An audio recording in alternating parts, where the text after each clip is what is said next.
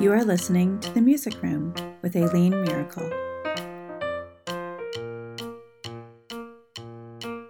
Hi everyone, it's Aileen and welcome to episode 48 of The Music Room. Today I'm going to be talking to you about why I chose to be a music teacher and the steps I've taken so that I still love my job. So this idea actually came to me because a while ago, maybe a few weeks ago, I had a giveaway in my Insta stories on Instagram. So if you're not following me on Instagram, my IG handle is at Mrs. Miracle's Music Room. And I often post in my feed, but also in Insta stories. So I had a giveaway for a gift card on my Insta story and asked for blog post or podcast ideas. And I received so many great ideas. So some of the podcast episodes and blog posts that I am going to be publishing pretty soon are from that giveaway. So one person suggested that I podcast or blog about why I chose to be a music teacher. And I thought that was a really nice idea. But instead of just talking about why I chose to be a music teacher, I'm also going to talk about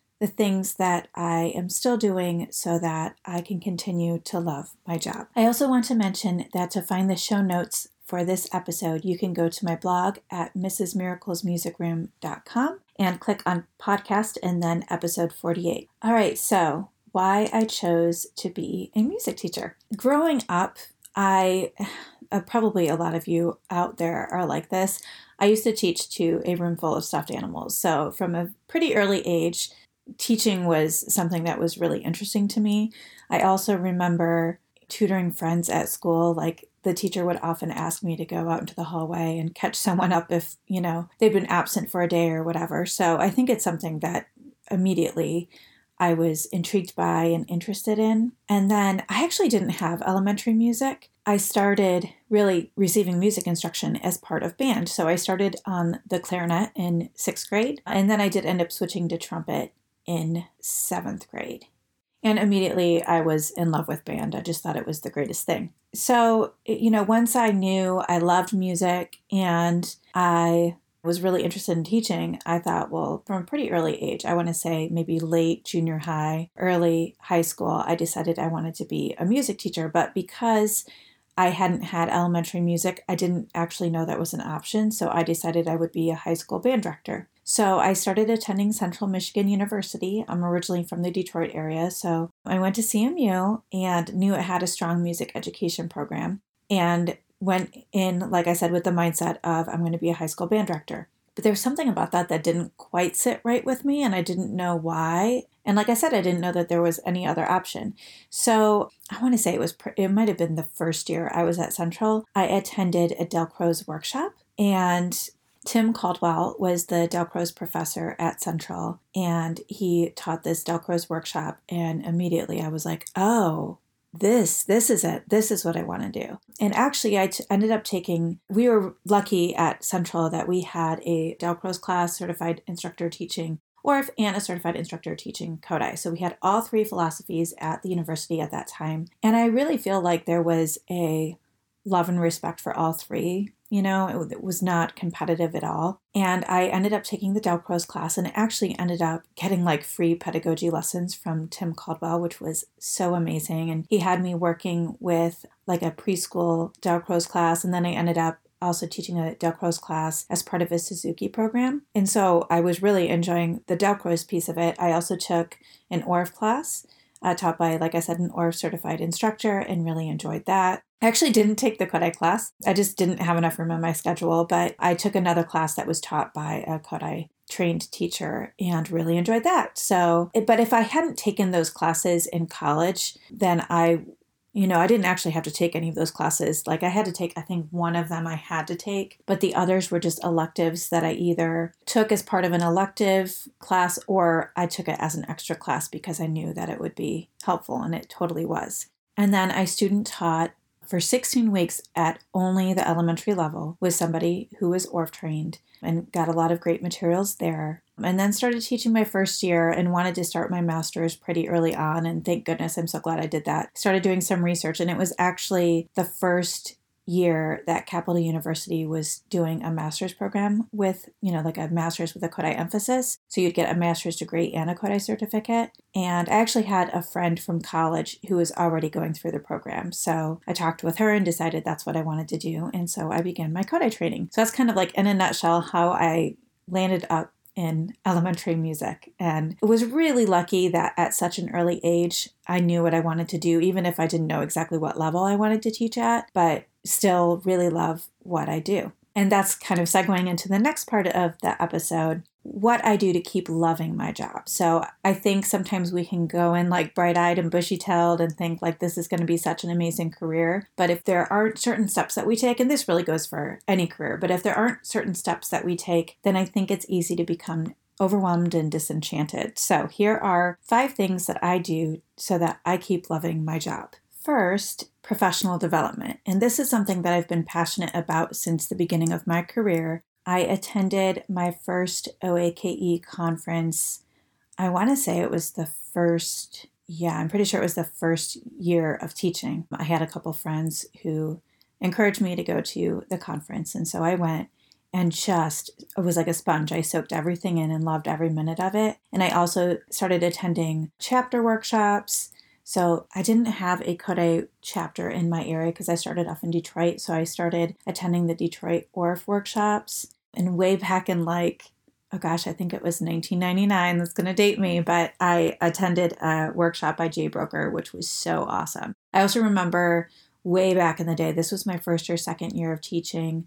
I attended it wasn't First Steps. It was Conversational Solfege with John Fireuppen. And really liked a lot of his ideas too. So I was going to chapter workshops, I was going to trainings, I was going to conferences, national and regional, anything I could do. Because, this is back in the day too, where, and I've said this before, again, it's going to date me, but there weren't blogs and there wasn't Pinterest and there weren't podcasts. Like it was really just in-person trainings. And obviously my Kodai training too was so transformative. So going to all of those things were so helpful for me. And I am so glad that we have all of the professional development online that we have, but I still think those in-person trainings are so important because I think it's just so easy as a music educator to feel like you're on an island because you're often the only music teacher at your building, or maybe you might have one other person that's there, but maybe they're not even there every day. So to have a place to go like conferences or workshops where people get what you do and you can share ideas and collaborate and vent and whatever you need to do. Classroom teachers get that like every day a lot of times, unless they're the only first grade teacher at the school if you're at a really small school. But like at my school, there are 5 or 6 4 to 6 classroom teachers at every grade level. And so they have a team that they can meet with every day, and we don't have that. So I really think for finding your people and just having that network of people that you can collaborate with, but also, of course, collecting ideas and songs and activities and all of that good stuff, that has really helped me continue to love what I do.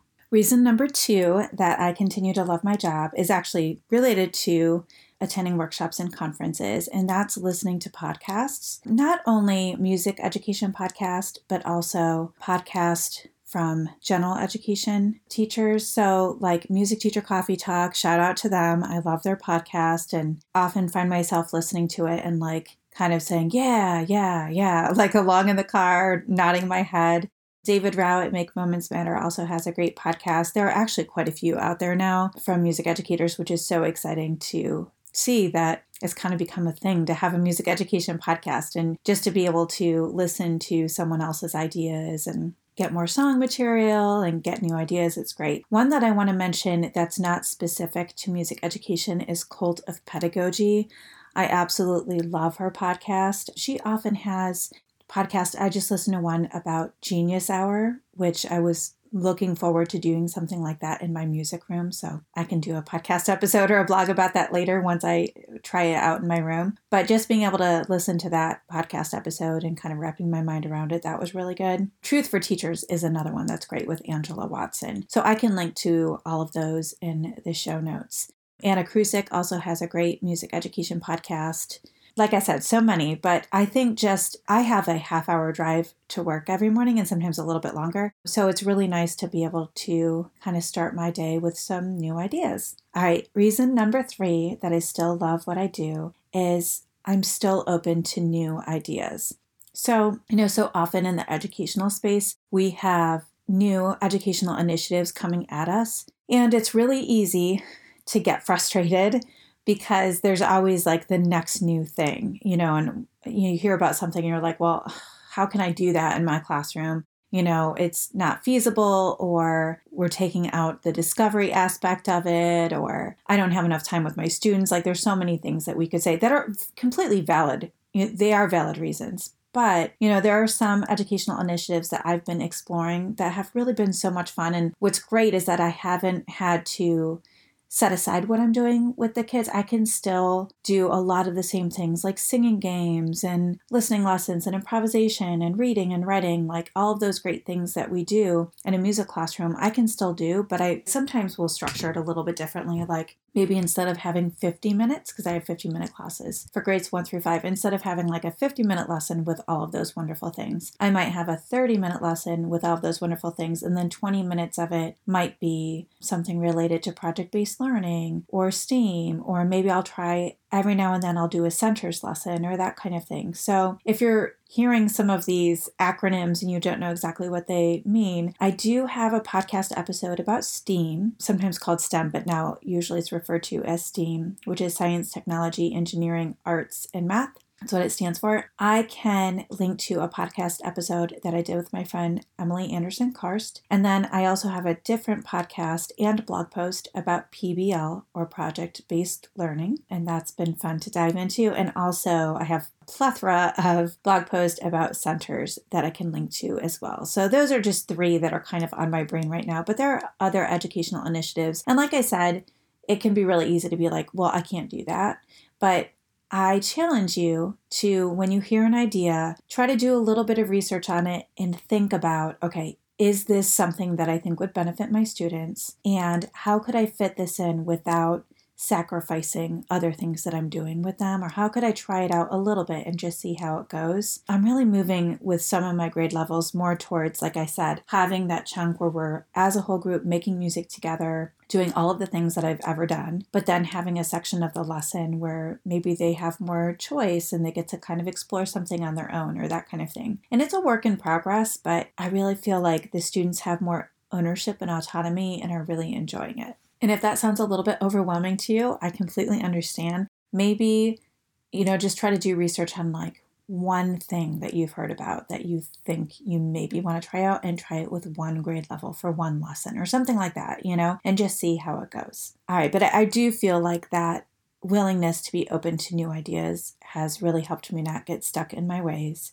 and continue to love my job. All right, reason number 4 that I continue to love what I do is that I'm constantly reevaluating and reflecting on what I can do better. And of course, this is a good practice for any career, but I think it's so important as a teacher. Again, I've been teaching for 21 years, so it would be easy for me to be like, oh, I know what I'm doing. I don't, it's all good. I'm just going to do what I've done before. It's all good. But we all know that when you get in a mindset like that as an educator, you can get burnout really easily. And I'm sure if you're listening to this podcast right now, it's because you're looking for new ideas. You're reflecting on what you can do better. So you're there, but I just think having that opportunity, sometimes it's just at the end of the day. Like I just sit down at the end of the day and be like, okay, what went well today? What didn't go well? Sometimes it's in the middle of a lesson and I'm writing notes to myself as I'm teaching, or I'm completely shifting the lesson from what I had originally wrote because I realize it's not working. But just that constant reflection and adaptation so that it continues to get better has really helped me. And lastly, I just think remembering your love for students and for music and finding joy in those small moments is so helpful. So sometimes it's just a matter of like, we're singing Kingsland together and I'm listening to their beautiful voices and I just think, wow, they sound good. I'm so lucky to have this job. Or sometimes it's choir. On choir mornings, I have to get to school a little bit earlier and I have 100 kids in my room and it's a lot and I haven't had too much coffee yet. And it's kind of hard, but then I listen to their voices and oh my goodness, like, don't we have the best jobs in the world? That we're able to sing with kids and make music. It's just amazing. And we had professional development on this past Friday, a few days ago, and we watched a video with Brené Brown. And I had heard of her and I knew she was great, but I hadn't really watched anything by her. So we watched this video, which again, I can link to, about gratitude and joy. She was on Oprah. I want to say it was like Super Soul Sunday. And she was talking about joy and gratitude, which I'm not going to do her message justice. So I encourage you to watch the video. But kind of the gist of the message was that you can't really fully experience joy without making a mindful practice of gratitude.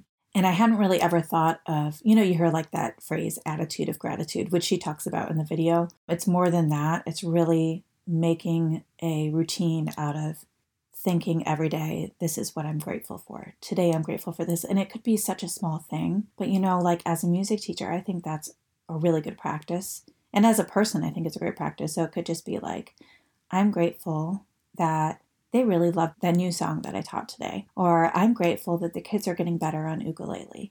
Or I'm grateful that I get to do this every day. And there's so many things that can kind of stand in our way and can frustrate us, whether it be like behavior of students or behavior of parents or whatnot, but really trying to get back to why you chose this job and what makes you still love it, and being grateful for those small moments, I think is so important. So I encourage you to do that because we really do have a wonderful job and we need to remember it. So I had a 5th grader a few weeks ago. She came for like an extra band class, and she's newer to the school. She's only been at my school for a few months. So she came for an extra band class on Friday. I leave Fridays open, so if they want to come for extra band, they can. And she came and she practiced dutifully. She was really working. And at the end of the class, she came up to me and said, "Mrs. Miracle, do you like being a music teacher?" And I said, "Yeah, I love it." And she said, "Okay, I think I want to be a music teacher." And those are the moments. Aren't those the best moments when you have a kid tell you that? Of course, you're not expecting all of your students to, go into music education, but it's pretty cool when they tell you that's what they want to do. But I also really appreciated that when I told her I love it, I meant it. So I hope that today you'll take some time to think about why you became a music educator and why you still love it. All right, quick little podcast episode today. I want to just quickly tell you about something I'm consuming.